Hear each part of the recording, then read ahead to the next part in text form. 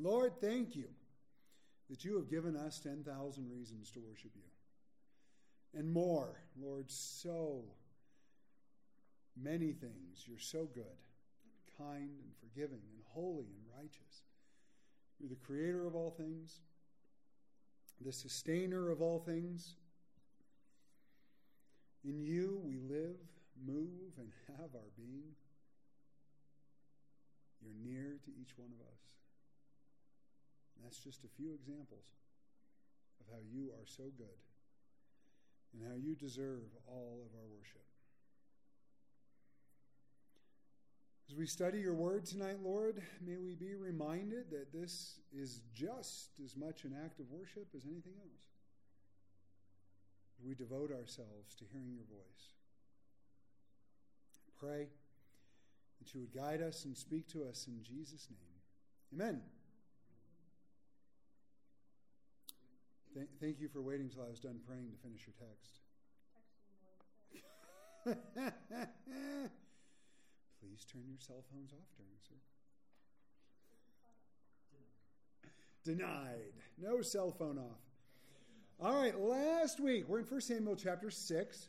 Last week we saw Samuel's first word from God, how he was established as a prophet in Israel, the presumptuous sins of the Israelites, as well as the death of Eli and his two corrupt sons, all in the midst of a battle with the Philistines where the ark was captured. And God brought some really nasty things on the Philistines while they kept the ark. Remember, we discussed boils in unmentionable places and whatnot. This is where we pick up today in chapter 6. Now the ark of the Lord was in the country of the Philistines 7 months. So you got to, just real quick, how stubborn do you have to be that you are plagued with boils in your nether regions, and you're like, yeah, we're going to hang on to it for a while, see what happens.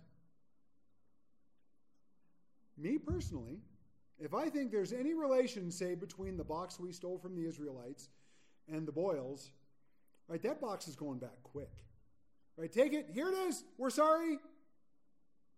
But they're like, we'll hang on to it for a while. After 7 months, they'd had enough. It's like Jonah in the belly of the whale with a fish. It's a great fish. It's not a whale.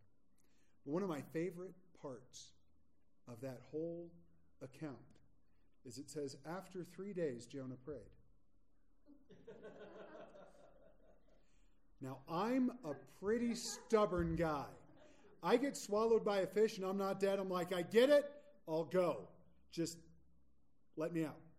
Right? No, he sat there for 3 days hoping he would die before he finally said, fine. So, if you ever think you're stubborn, you're not Jonah. If you ever think you're dumb, you're not as dumb as the Philistines who kept the ark of God for 7 months, even though all these plagues were coming upon them from it. Verse 2. And the Philistines called for the priests and the diviners, saying, what shall we do with the ark of the Lord? Tell us how we should send it to its place. So they said, if you send away the ark of God to Israel, do not send it empty, but by all means return it to him with a trespass offering. Then you will be healed, and it will be known to you why his hand is not removed from you. They said, what is the trespass offering which we shall return to him? And they answered, 5 golden tumors and 5 golden rats, according to the number of the lords of the Philistines, for the same plague was on all of you and on your lords. Therefore you shall make the images of the tumors, the images of your rats that ravage the land, and you shall give glory to the God of Israel. Perhaps he will lighten his hand from you, from your gods, and from your land. Verse 6. Why then do you harden your hearts as the Egyptians and Pharaoh hardened their hearts when he did mighty things among them? Did they not let the people go that they might depart? Now therefore, make a new cart, take 2 milk cows which have never been yoked, and hitch the cows to the cart. Take the calves home away from them. Then take the ark of the Lord, set it on the cart, and put the articles of gold which you are returning to him as a trespass offering in a chest by its side. Then send it away and let it go. And watch it. If it goes up the road to its own territory, to Beth Shemesh, then he has done us this great evil. But if not, then we shall know that it was not his hand that struck us. It happened to us by chance. So the men did so. They took 2 milk cows, hitched them to the cart, shut up their calves at home, set the ark of the Lord on the cart, the chest with the gold rats and the images of the tumors.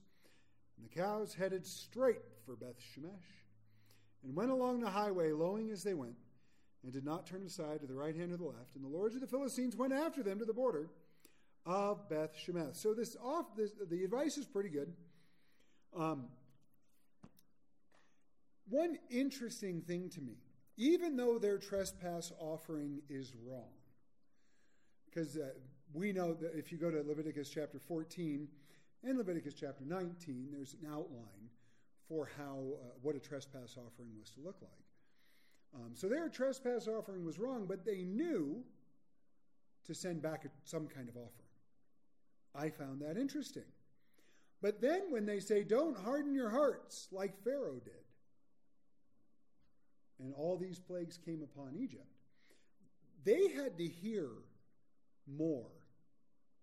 It was more than just, the Israelites, came out of Egypt, because at this point in time, you're talking 400 years, 400 years have passed. So maybe they had a copy of the Word of God. Maybe I don't know how, but somehow they knew this. And I like their warning. Stop, right? If you go look at that verse, why then do you harden your hearts, right? It's not a don't harden your hearts. It's a why are you? They kept the ark for 7 months, despite a plague of rats and a plague of tumors. That's stubbornness. And the priests and the diviners are like, you got to stop this foolishness.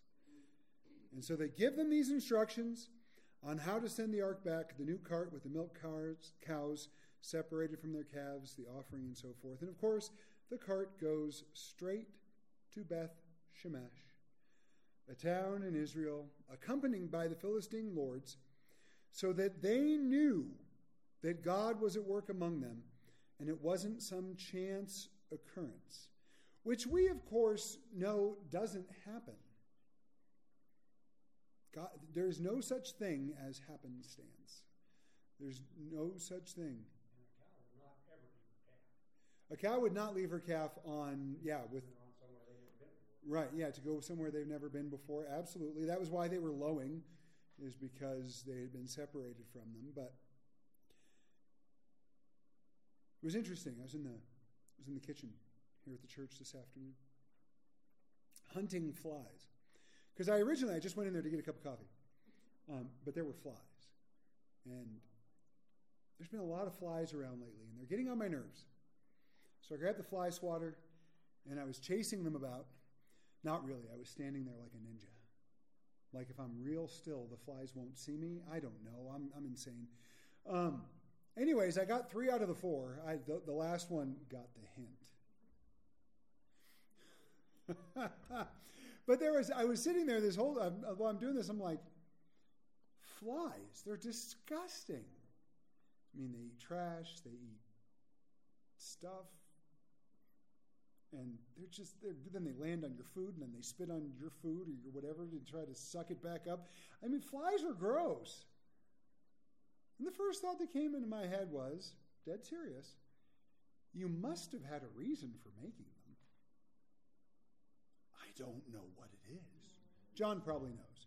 John probably knows, what flies do for the ecosystem and whatnot. But same with mosquitoes. What do mosquitoes do? They feed frogs or whatever? I don't know. But God doesn't do anything without a reason. He's always got a purpose. I think our struggle is if we don't like the reason, then we think God has failed, or we think God has done something that is against us in some way, when the reality is he does everything for a reason. His reasons are always good. And trusting him and having faith that he's always going to do what's right. It's not always easy, but it's important. Verse 13. Now the people of Beth Shemesh were reaping their wheat harvest in the valley, and they lifted their eyes and saw the ark and rejoiced to see it. And the cart came into the field of Joshua of Beth Shemesh and stood there. A large stone was there, so they split the wood of the cart and offered the cows as a burnt offering to the Lord. The Levites took down the ark of the Lord and the chest that was with it, in which were the articles of gold, and put them on the large stone. Then the men of Beth Shemesh offered burnt offerings and made sacrifices the same day to the Lord. So when the 5 lords of the Philistines had seen it, they returned to Ekron the same day. And these are the golden tumors which the Philistines returned as a trespass offering to the Lord, one for Ashdod, for Gaza, Ashkelon, Gath, and Ekron, and the golden rats according to the number of all the cities of the Philistines to the 5 lords, both fortified cities and country villages, even as far as the large stone of Abel, on which they set the ark of the Lord, which stone remains to this day in the field of Joshua of Beth Shemesh. So very, very cool. If you were to go back to the book of Joshua and find the place where the Levites were assigned cities, because remember the Levites did not gain an inheritance of land in Israel when they moved in. But they were granted cities. Now, it was the Levite cities that became the cities of refuge, but they were also granted other cities so that when they weren't serving, they had a place to go. And they were given a certain amount of grazing land around their cities for their own livestock. But they had no inheritance. Now, so if you were to go back and find the list of the, if I remember correctly, it was 30 cities that were given to the Levites, you would find that Beth Shemesh was on the list. Now, what's interesting about that is they were not supposed to be farming. The Levites were supposed to be taken care of by the gifts and offerings made to the tabernacle that were then to be distributed among the families for their service. Right? They could have a little bit of livestock and maybe a garden, but they weren't supposed to be farming to the extent where they would be reaping the wheat harvest. Right? That's not what they were supposed to do. They were supposed to be serving in the tabernacle. Just a little something to point out. We already know the whole priesthood was corrupt at this point. We already know the high priest and his sons are dead, right? So what was everybody else supposed to do? The point is, when they took the cows and they took the cart and they made this offering on this rock that was in the middle of Joshua's field, which became known as the Rock of Abel, they were Levites. They were allowed to do that, just in case you were wondering. Of course, they rejoice in the return of the ark, the Philistine lords witnesses, at which time they would have definitely realized that it was the God of Israel who had struck them with all of those plagues and whatnot. It does beg the question, I've asked this several times over the last few weeks, why wouldn't they repent? Why wouldn't they get, okay, so our fish god fell over, his head fell off, hands knocked off before the ark. Plagued with rats, plagued with boils. And now at this point, they know that, and if you look, the diviners and their priests were using God's name. They were calling him Jehovah, so they knew who he was. They had some knowledge of the Hebrew scriptures, at least what had been written to this point.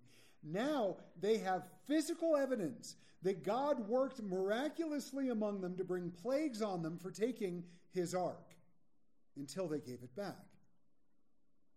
Why wouldn't they go, you know what? Let's get rid of Fish Boy and start worshiping the one true God. That makes sense to me. That I would think. But when you look at when Jesus was on earth, performing miracles, preaching the word, healing, all of the things that he did, and there were people who just hardened their hearts and refused to listen. Verse 19. Then he struck the men of Beth Shemesh. That escalated quickly. Because they had looked into the ark of the Lord. He struck 50,070 men of the people, and the people lamented because the Lord had struck the people with a great slaughter. All right. Back in Exodus chapter 25, and then again in Numbers 4, and several other places, God commanded very, very clearly, no one was supposed to even look at the ark, let alone look inside of it. The children of Kohath, who were of the tribe of Levi, they were given the task of carrying the ark with 2 poles that went between the rings on the 4 corners of the ark. But before they ever picked it up, the high priest and his sons would go into the Holy of Holies and cover it, because the sons of Kohath, even though they were the ones to carry it, they weren't allowed to touch it, and they weren't allowed to even look at it. The only person who was actually allowed to really do anything with the ark was the high priest once per year on the Day of Atonement. The rest of the time, they just left it alone. Some of these guys apparently forgot that, and for whatever reason, they looked inside. Now, did they see the 10 Commandments, the jar of manna, and Aaron's rod that budded after 400 years? I imagine the rod was a little old and crusty. The manna, I don't know how good their jarring techniques back then were, but the 10 Commandments would have been there. They were stone. But what's interesting about that to me is, I think if God tells you not to look in his ark, you probably shouldn't do it. You guys have all seen Raiders of the Lost Ark. You saw what happened to the people. Now, when he said, it says here that God struck them, we could take that to mean that their faces melted. I mean, we could. We don't know that they didn't.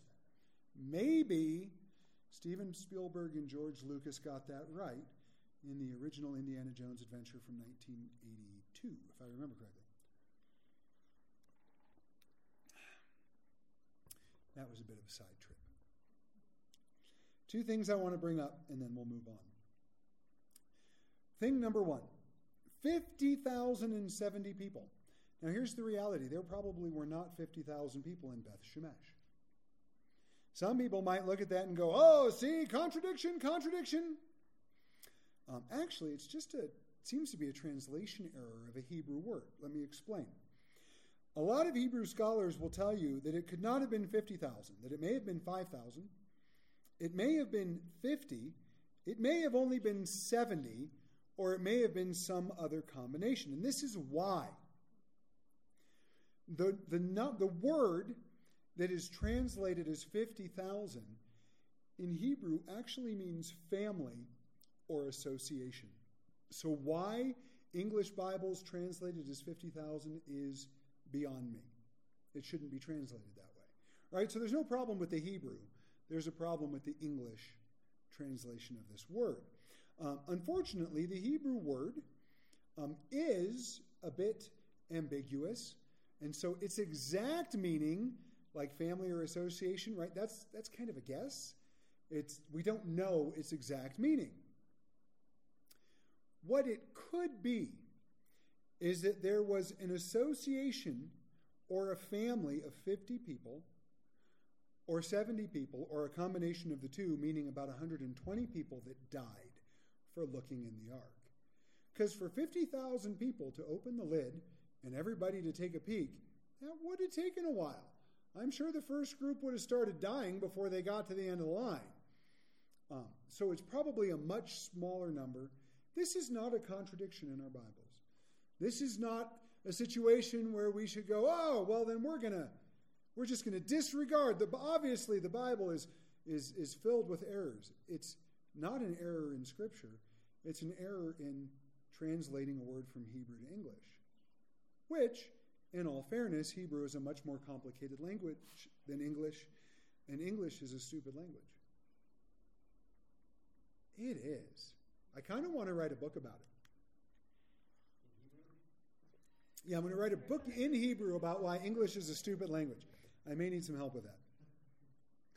Anywho, the second thing I want to mention, and this is more by way of application, They looked in the ark and they weren't supposed to, because God had prescribed a very specific way for the people to approach him.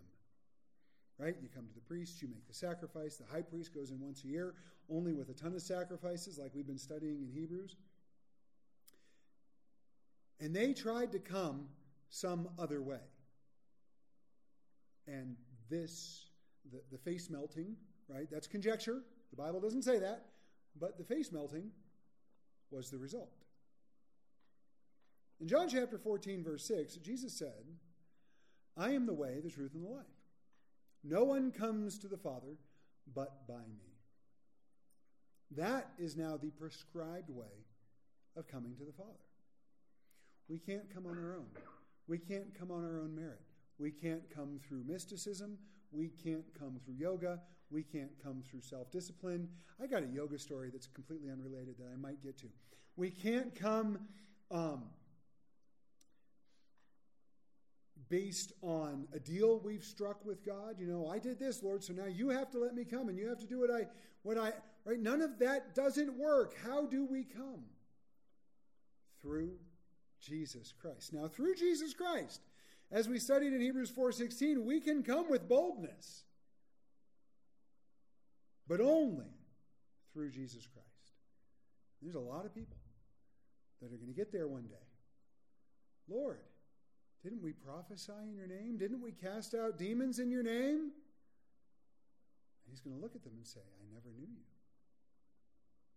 Because they tried to come based on their own efforts. There's going to be a lot of people that think they can come some other way, but they truly cannot.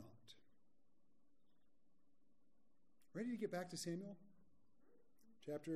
All right, so technically we're in chapter 6, verse 20, but it belongs in chapter 7. This is one of several places, as I've mentioned along our way, that the folks who divided the chapters just did a horrible job right here. And the men of Beth Shemesh said, Who is able to stand before this holy Lord God? And to whom shall it go up from us? So they sent messengers to the inhabitants of Kirjath-jearim, saying, The Philistines have brought back the ark of the Lord. Come down and take it up with you. Notice what they didn't mention. They didn't say, hey, a bunch of our people died for looking in the ark. Will you guys come and get it? Oh, the ark of the Lord came. You guys want it? Huh? It's Tom Sawyer or Huckleberry Finn in the Adventure. Yeah, that he's like, oh no, painting the fence is fun. You don't want to do that, right? Until he gets everyone else. Wasn't painting, it was whitewashing. But still, oh, you guys want the ark? Think of how cool you'll be, right? Yeah, we had a few hundred folks, their faces melted, but we're not going to talk about that. You guys want the ark, right? So the men of Kirjath-jearim came and took the ark of the Lord. They brought it to the house of Abinadab on the hill and consecrated Eleazar his son to keep the ark of the Lord. So of course they didn't want the ark; they wanted it to go. And the folks of Kirjath-jearim took it, and we find out in chapter 7, verse 2, that the ark remained in Kirjath-jearim a long time. 20 years, as a matter of fact. And all the house of Israel, lamented after the Lord. Now, were they lamenting the death of the people? Were they lamenting the fact that the ark was in the wrong place? Were they lamenting the fact, because remember, we have to take all this in context. Were they lamenting the fact that the high priest and his 2 sons were dead, so now they had nobody to offer sacrifices for them? There was a ton of things that they could have been lamenting over. Whatever the case, that brings us to chapter 7, verse 3. Samuel spoke to all the house of Israel, saying, If you return to the Lord with all your hearts, and put away the foreign gods and the Ashtoreths from among you, and prepare your hearts for the Lord, and serve him only, and he will deliver you from the hand of the Philistines. So the children of Israel put away the Baals and the Ashtoreths, and served the Lord only. And Samuel said, Gather all Israel to Mizpah, and I will pray to the Lord for you. So they gathered together at Mizpah, drew water, and poured it out before the Lord. And they fasted that day, and said, There, we have sinned against the Lord. And Samuel judged the children of Israel at Mizpah. Now, when the Philistines heard that the children of Israel had gathered together at Mizpah, the lords of the Philistines went up against Israel, and when the children of Israel heard of it, they were afraid of the Philistines. Well, of course they would. Last time they had a battle against the Philistines, which at this point in time, there'd been some time had passed, but they lost over 30,000 people. I'm sure it freaked them out a little bit. But look at what they do, so different than the last battle. So the children of Israel said to Samuel, "Do not cease to cry out to the Lord, our God, for us, that he may save us from the hand of the Philistines." And Samuel took a suckling lamb and offered it as a whole burnt offering to the Lord. Then Samuel cried out to the Lord for Israel, and the Lord answered him. Now as Samuel was offering up the burnt offering, the Philistines drew near to battle against Israel. This is one of my favorite verses tonight. But the Lord thundered with a loud thunder upon the Philistines that day, and so confused them that they were overcome before Israel. And the men of Israel went out of Mizpah and pursued the Philistines and drove them back as far as below Beth-kar. Samuel took a stone and set it up between Mizpah and Shen and called its name Ebenezer, saying, "Thus far the Lord has helped us." So the Philistines were subdued, and they did not come any more into the territory of Israel. And the hand of the Lord was against the Philistines all the days of Samuel. Then the cities which the Philistines had taken from Israel were restored to Israel from Ekron to Gath, and Israel recovered its territory from the hands of the Philistines. Also, there was peace between Israel and the Amorites. Just in case you were wondering. Hey, but what about the Amorites?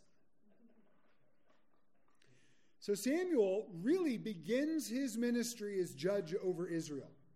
And he calls Israel to repentance. Now, again, and this is just more interpretive, there is a little bit of disagreement. Because the ark remained in Kirjath-jearim for 20 years. Now, does that mean it's 20 years between the ark going to Kirjath-jearim and the scene we see here where the Israelites are out the Philistines? Or was that just a note by Samuel when he was writing it? Because he was writing this later on. And he's like, oh yeah, man, goodness, the ark is still there. It's been 20-some years. I should write that down. Right? We don't know. Some scholars, some commentators and whatnot say that Samuel gave this message for 20 years before Israel finally repented and they were able to overcome the Philistines. Others say, no, that's just a note that the ark was there for a while and Samuel's ministry was taking place, and so the overcoming of the Philistines, the time period between what we read there in chapter 6 and the overcoming of the Philistines was much shorter than 20 years. We don't know. It doesn't matter. I spent a lot of time trying to explain that, and it doesn't matter. Because in the end, what do the people do? They repent. Samuel says, listen, put away the false gods and repent. And they went, yeah, you're right. This isn't working for us. Clearly, we're doing something wrong. So they repent with sacrifices. They repent with fasting. They put away their false gods, Baal and Ashtoreth. These were, of course, fertility gods. We've talked about them quite a few times. They were the gods of sex and materialism at the time. Of course, we still see things like that today. Baal was satanic worship. Baal comes from Beelzebub, which literally means Lord of the Flies. Had nothing to do with school children on an island, but was satanic in nature. Unfortunately, we still see people worshiping Satan today, which just boggles my mind. Because if you believe in Satan, then you have to believe in the God that created him. Because the only reason we know Satan exists is because God told us so in the Bible. So that means you have to recognize on some level that there is God, and you've chosen to worship Satan instead. That's a special kind of stupid. We, of course, need to get rid of anything false in our lives. We've talked about idols a lot as we've gone through, so I'm not going to hound on it too much right now. But what I think is really neat about this passage is the way they dealt with it when they finally repented. Because they dealt with it. Right? they got rid of all the idols. They got rid of all the symbols of false worship. They got rid of all of it. Then they sacrificed for the forgiveness of their sins, which Samuel could do. Remember, Samuel was a Levite. Then they fasted in mourning for their own sin. And then when the Philistines gathered together and it was time to go to war, what did they do? Pray for us. What happened last time? Did they cry out to God? Did they ask the priest to pray? No, they got beat. They took the ark out. They got beat really bad. And then they blamed God for it. I mean, just very, very different. And I think it's important for us to deal harshly with sin. Remember Matthew 18, 8 and 9, where we're told if your hand or foot offends you, cut it off. It's better to enter life lame than to enter the fires of hell whole. Then they say the same thing with gouging out your eye. And we've talked about this before. If you gouge out your eye, if you gouge out your right eye, what's left? Did you like that? Your left eye. Can you sin with your left eye if your right eye is gone? Of course you can. What if you cut off your right hand? What do you still have? Your left hand, right? And the stubbornness and foolishness of the human heart, if you only had one hand and one foot, you'd be hopping on that left foot to sin with your left hand because that's the way we are. So is God telling us to physically mutilate ourselves in order to deal with sin? No. What he's telling us is to deal with it harshly. Don't play around with it. Don't mess with it. Don't get close to it. Don't toy with it. Deal with it harshly. That's what they did. That's the example we see here. So they're gathered at Mizpah. The Philistines come out against them. They ask Samuel to cry out. Such a huge difference, like I said, than the last time they went to battle. And here, I love it, I love it, I love it. God thunders against the Philistines, allowing Israel to drive them out and recover all the land that was taken from them. All the days of Samuel's life, the Philistines never caused them problems again. Now, the Philistines caused Israel problems later on, but not during Samuel's life. They left Israel alone. The difference here between victory and defeat is the difference between going out in their own strength and going out in God's strength and obedience to his will. Now, I'm going to bring up something because I brought it up a couple times, and then we're going to polish off this chapter. What we just saw happen should have happened under Samson. God raised up Samson to deliver Israel from the Philistines, and he failed. As a result, God had to raise up Samuel. So keep that in mind. If you don't do what God is calling you to do, that's okay. He'll raise up somebody else. God's will get done. I would so much rather he do it through me than to blow it, so he has to do it through someone else. So some cool things here. It's a time of spiritual renewal. They took their fears, they turned it into prayer and became victorious. God thunders with a loud thunder. Here's what this means in Hebrew. He violently roared with his voice. Now, you guys all know I'm a big fantasy nerd. And every time I read the Chronicles of Narnia, especially The Lion, the Witch, and the Wardrobe, right, they did their best in the movie, but there's only so much you can do. But after Aslan's resurrection, Lucy and Susan and Lucy get on his back, and he turns around and he says, "You might want to cover your ears." And he roars so loudly that it shakes Narnia. That's what I hear. Now, I don't know that God sounds like a lion when he roars. He probably sounds like something bigger. I don't know what it is, but it's just so cool. Now, if I were on the wrong side of that, I think it would freak me out, which is what happened to the Philistines.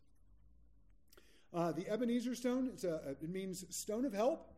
And interestingly enough, if you remember, because it was just a couple chapters back, Ebenezer is where the Israelites were defeated, lost the ark, and lost 30,000 soldiers. Very same place is where God now defeats the Philistines before them. And I do like this. Reminds me of Philippians 1:6. That he who has begun a good work in you will complete it unto the day of Christ Jesus. Actually, being confident of this very thing, that he who begun a good work in you will complete it until Christ Jesus. God was still working among Israel. Right? He didn't bring them to this place just to leave them. God, throughout the history of the world, the fact that Israel exists today is proof of that. Now, if God can do that for an entire nation that has repeatedly turned their backs on him, do you really think he's going to stop working in you? You think he's just going to let you go? He's going to take you to a certain place and say, you're on your own now, I'm done. That ain't going to happen. Verse 15. Oh, I'm on the wrong page. Verse 15. Samuel judged Israel all the days of his life. He went from year to year on a circuit to Bethel, Gilgal, and Mizpah, and judged Israel in all those places. But he always returned to Ramah, for his home was there. There he judged Israel, and he built an altar to the Lord. To this day, there are sites in Ramah, competing sites. They've built a couple churches there that they claim are the burial place of Samuel. I seriously doubt either one is actually it. But it's likely that he's buried somewhere around there. That is, if the current site of Ramah is the same site of Ramah from this time. Chapter 8. Spiritual renewal, revival, repentance, defeat over their enemies. Everything's coming up roses for the Israelites all of a sudden because they seek God. God steps in. He starts doing this incredible work. Chapter 8. It's kind of like Judges. And then the Israelites sinned against the Lord. Now, at least there's a little bit of reasoning here, which is very unfortunate. It came to pass when Samuel was old that he made his sons judges over Israel. The name of the firstborn was Joel. The name of his second, Abijah. They were judges in Beersheba. But his sons did not walk in the ways. They turned aside after dishonest gain, took bribes, and perverted justice. And all the elders of Israel gathered together and came to Samuel at Ramah and said to him, "Look, you are old." It's a nice way to greet people. "And your sons do not walk in your ways. Now make us a king to judge us like all the other nations." What was the problem? His sons had become corrupted. Why? For all the good things that Samuel did. The godly man he is, right? And his ministry's not over. He's old now, but he's going to be around for the rest of this book and into the next one. Why would he allow his sons to do this? I don't understand that. He saw what happened to Eli when Eli didn't take care of his sons, Hophni and Phinehas. And now his sons, Joel and Abijah, are going the wrong way. The people see that. Why doesn't Samuel do something about it? So they come and they ask for a king. It's still sad because God wanted to be their king. We're going to see more of that in a moment. Verse 6. This thing displeased Samuel when they said, "Give us a king to judge us." So Samuel prayed to the Lord, and the Lord said to Samuel, "Heed the voice of the people and all that they say to you, for they have not rejected you, but they have rejected me, that I should not reign over them, according to all the works which they have done since the day that I brought them out of Egypt, even to this day, with which they have forsaken me and served other gods, so they are doing to you also. Now therefore heed their voice." Second time he says it. "However, you shall solemnly forewarn them and show them the behavior of the king who will reign over them." So Samuel's upset. He goes to God. He goes, "God, what do I do?" And God says, "Do it." Heed their voice. He's actually going to say it a third time before we're done. He goes, "Do what they tell you. Go warn them. Go tell them what's going to happen if you set up a king. But listen to what they're saying." And he says, they're not rejecting you. They're rejecting me. That's such a sad indictment. If you remember in Acts chapter 9, in the first 9 verses, when Jesus literally knocks Paul to the ground And at the time he's called Saul, Saul, Saul, why are you persecuting me? And Jesus says, I'm Jesus, whom you are persecuting. And he took it personally. Paul was killing Christians, imprisoning Christians, torturing Christians. And Jesus said, I'm the one you're persecuting. So here they rejected Samuel. But God said, not really. You're my representative. They're rejecting me. And it's sad when anyone rejects God. I'm part of an online ministry called Gospel for Asia. I imagine I've mentioned it before. And I get emails from people all over the world who are looking into the claims of Christ and whatnot. I got one the other day where the subject line was, I have not received Jesus Christ. They were presented with the gospel, and they made a clear choice that they didn't want anything to do with it. I wrote to them anyway. Haven't heard back. Not expecting that I will. But it's sad. We talked a little bit about this last week, because if we insist upon our will, we insist upon being disobedient to God and refuse to heed his voice, well, he'll let us. He'll let us follow our own will. He'll let us reject him. He'll let us stew in the consequences of it. Talked about that from Romans 1, 2 Thessalonians 2. But that's not his best. And he wants his best for us, which is to be in Christ, to keep our mind focused on him, Ephesians 1, Colossians 3. We are the ones that prevent this in our own lives when we insist on our own will instead of following God's. When we trust him, when we abide in him, when we focus on him, when we rest in him, and all by the power of his Holy Spirit, he will always show up. He will always be faithful. He will always do what's best for us. We may not understand. We may be impatient. We may even make the mistake of trying to do things on our own. Anybody remember Abraham and Hagar? But in the end, when we trust in the Lord with all our hearts, when we don't rely on our own understanding, when we acknowledge him in every aspect of our lives, he will show us which way to go. Proverbs 3, 5, and 6. Verse 10.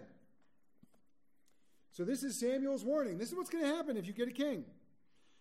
So Samuel told all the words of the Lord to the people who asked him for a king. He said, this will be the behavior of your king. He will reign over you. He'll take your sons and appoint them for his own chariots to be his own horsemen. Some of them will run before his chariots. He'll appoint captains over his thousands, over his 50s. Will set some to plow his ground and reap his harvest, and some will make his weapons of war and equipment for his chariots. He will take your daughters to be perfumers, cooks, and bakers. And he will take the best of your fields, your vineyards, your olive groves, and give them to his servants. He will take a tenth of your grain and your vintage and give it to his officers and servants. He will take your male servants, your female servants, your finest young men, and your donkeys, and put them to his work. He will take a tenth of your sheep, and you will be his servants, and you will cry out in that day because of your king, whom you have chosen for yourselves, and the Lord will not hear you in that day. So this is what it boils down to. Samuel was a libertarian. He goes, if you set up a king, right, if you set up some central form of government, it's going to go wrong. Right? They're going to collect taxes. They're going to take the best of the land. They're going to take your servants. They're going to take your sons. They're going to take your daughters. They're going to take your donkeys. They're going to take whatever they want, and you're not going to have a choice in the matter. And when you complain about it, I'm going to say, too bad. I like that. You see, we know that God appoints human leadership, which can be tough. Because we see throughout history, human government always begins to abuse its power. Human government always begins to become corrupt. And we see it again and again and again throughout history. It's said, you don't want the Democrats in power because they're a bunch of thieves. The Republicans are thieves too. They just do it with more finesse. No offense. I was trying to make sure I offended everybody at the same time with that one. right? But it doesn't matter who's in power. There's going to be corruption. It's the way it goes. It's unfortunate. It's sad. I wish it wasn't true. I would love it if we had a government that was filled with people who love Jesus Christ and who govern according to biblical principles, but that's not the reality we live in. Now, because we know that God appoints human leadership, we know that from Romans 13, and we're to obey human leadership. Unless that leadership tells us to disobey God, then we must obey God rather than man. Acts 5:29 tells us that. I personally think it's interesting that God does appoint human leadership. And since we know the principle of sowing and reaping, I believe that a nation will often get the leader or leaders that it deserves. For example, why should we expect godly leadership in our nation when our nation as a whole has rejected him? Now, we haven't, but there's 340 million people in the United States, and the number of Christians is sadly low. They put the number of actual, born-again, Bible-believing Christians in this nation, it's under 10%. So when you have, out of 340 million people, 306 of them have all rejected God in some way, shape, or form, why would we expect to get godly leadership? That's not who we're going to elect. I say we as a construct of the whole. Not we. They, we, right? Verse 19. Nevertheless, listen to this, the people refused to obey the voice of Samuel, and they said, "No, but we will have a king over us, that we also may be like all the nations that go out before us and fight, that we may be like the nations, and that our king may judge us and go out before us and fight our battles." Samuel heard all the words of the people, and he repeated them in the hearing of the Lord. And the Lord said to Samuel, third time, "Heed their voice and make them a king." And Samuel said to the men of Israel, "Every man go to his city." He said, "Go home, fine. Go home." So I think it's amazing the bondage that people will live in because they will not surrender their lives to the lordship of Jesus. Remember, James 4:7 tells us to submit to God and resist the devil so he'll flee from us. They wanted to be like the nations around them, which is just so sad. I have heard on more than one occasion pastors say something to the effect, "Well, but we got to have this kind of music, and we got to dress this way, and we got to take it real easy on what we preach because we want people to come in, and we got to I actually heard a pastor say once, "Well, if we're going to win the world, we're going to have to look like the world." I stopped listening to that pastor. In John 17, Jesus prayed, "I have given them your word, and the world has hated them because they are not of the world, just as I am not of the world. I do not pray that you should take them out of the world, but that you should keep them from the evil one. They are not of the world, just as I am not of the world. Sanctify them by your truth. Your word is truth." We are supposed to be different. We are supposed to look different, act different, talk different, think different. We're supposed to have different values. We're supposed to vote different. I was listening to a message the other day, and I was reminded, and it's important to be reminded. There are a lot of people in our country that are deceived. There's a lot of people in our country that hold values, or what they value are completely in opposition to what the Bible teaches. But these are still people that God loves. It's hard to see that sometimes. But there's still people that God loves. Still people that Jesus died for. Still people that he would love to save. But we're not going to win them by being like them. That's why we're told in Romans 12:2, "Do not be conformed to this world, but be transformed by the renewing of your mind, that you may prove what is the good and acceptable and perfect will of God." We are to be set apart. We are to be different. Now, one last quick thing and we'll close. In Deuteronomy 17, verses 14 through 20, God gave them rules for when they appointed a king. Now, that's interesting to me because he had commanded them not to do that. And he knew they were going to disobey. He knew they were going to want a king. He knew that they were going to reject the theocracy, God ruling over them, in favor of a monarchy where man ruled over them. So he gave them instructions. Number 1, God picks the king. Number 2, don't multiply horses or return to Egypt to multiply horses. Interesting rule. But still. Number 3, don't multiply wives, right? 1 is enough. Number 4, don't multiply wealth. Number 5, and it's my favorite of all, you will, when you're a king, you will take a copy of the law and you will write it out for yourself so that you can read it and remember how to keep it. These rules were never followed. Never. Now, Saul didn't become particularly rich. He didn't multiply horses, but we have no record of him writing out a copy of the law, and he had multiple wives. David had multiple wives. David became fairly wealthy. We don't know that he multiplied horses, right? Of course, Solomon was the best. He did it all, and he did it better than anyone. He would bring back thousands of tons of gold a year. He had 1,000 women. Don't multiply wives. That was right. 2 times 2 is 4. And he was like, 80 times 47. Let's do this. I don't know what was wrong with that man, but he was wealthy. He had way too many women. He sent people to Egypt to get horses and bring them to Israel. I don't get it. He violated every single one. And even the one where God picks the kings. God chose Saul. God chose David. After that, it came by succession. Sometimes it was violent. There were times where God would give instruction to raise up a new king, but it didn't always work out because the monarchy was corrupt. God wants to be the king of our lives. Let's not be like the Israelites and try to put something else there. Next week, we're going to see Saul chosen as king. And he actually starts off decently, right? Saul, he hits the ground. He's doing pretty good at first. It just doesn't last. As we do that, we hit a very specific breaking point within the Scripture, is the fact that when Saul is appointed king, which we'll see next chapter, the time of the judges officially ends. Even though Samuel is still alive, but the time of the judges ends, and the time of the kings begin.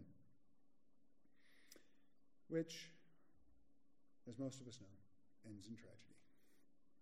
Let's pray.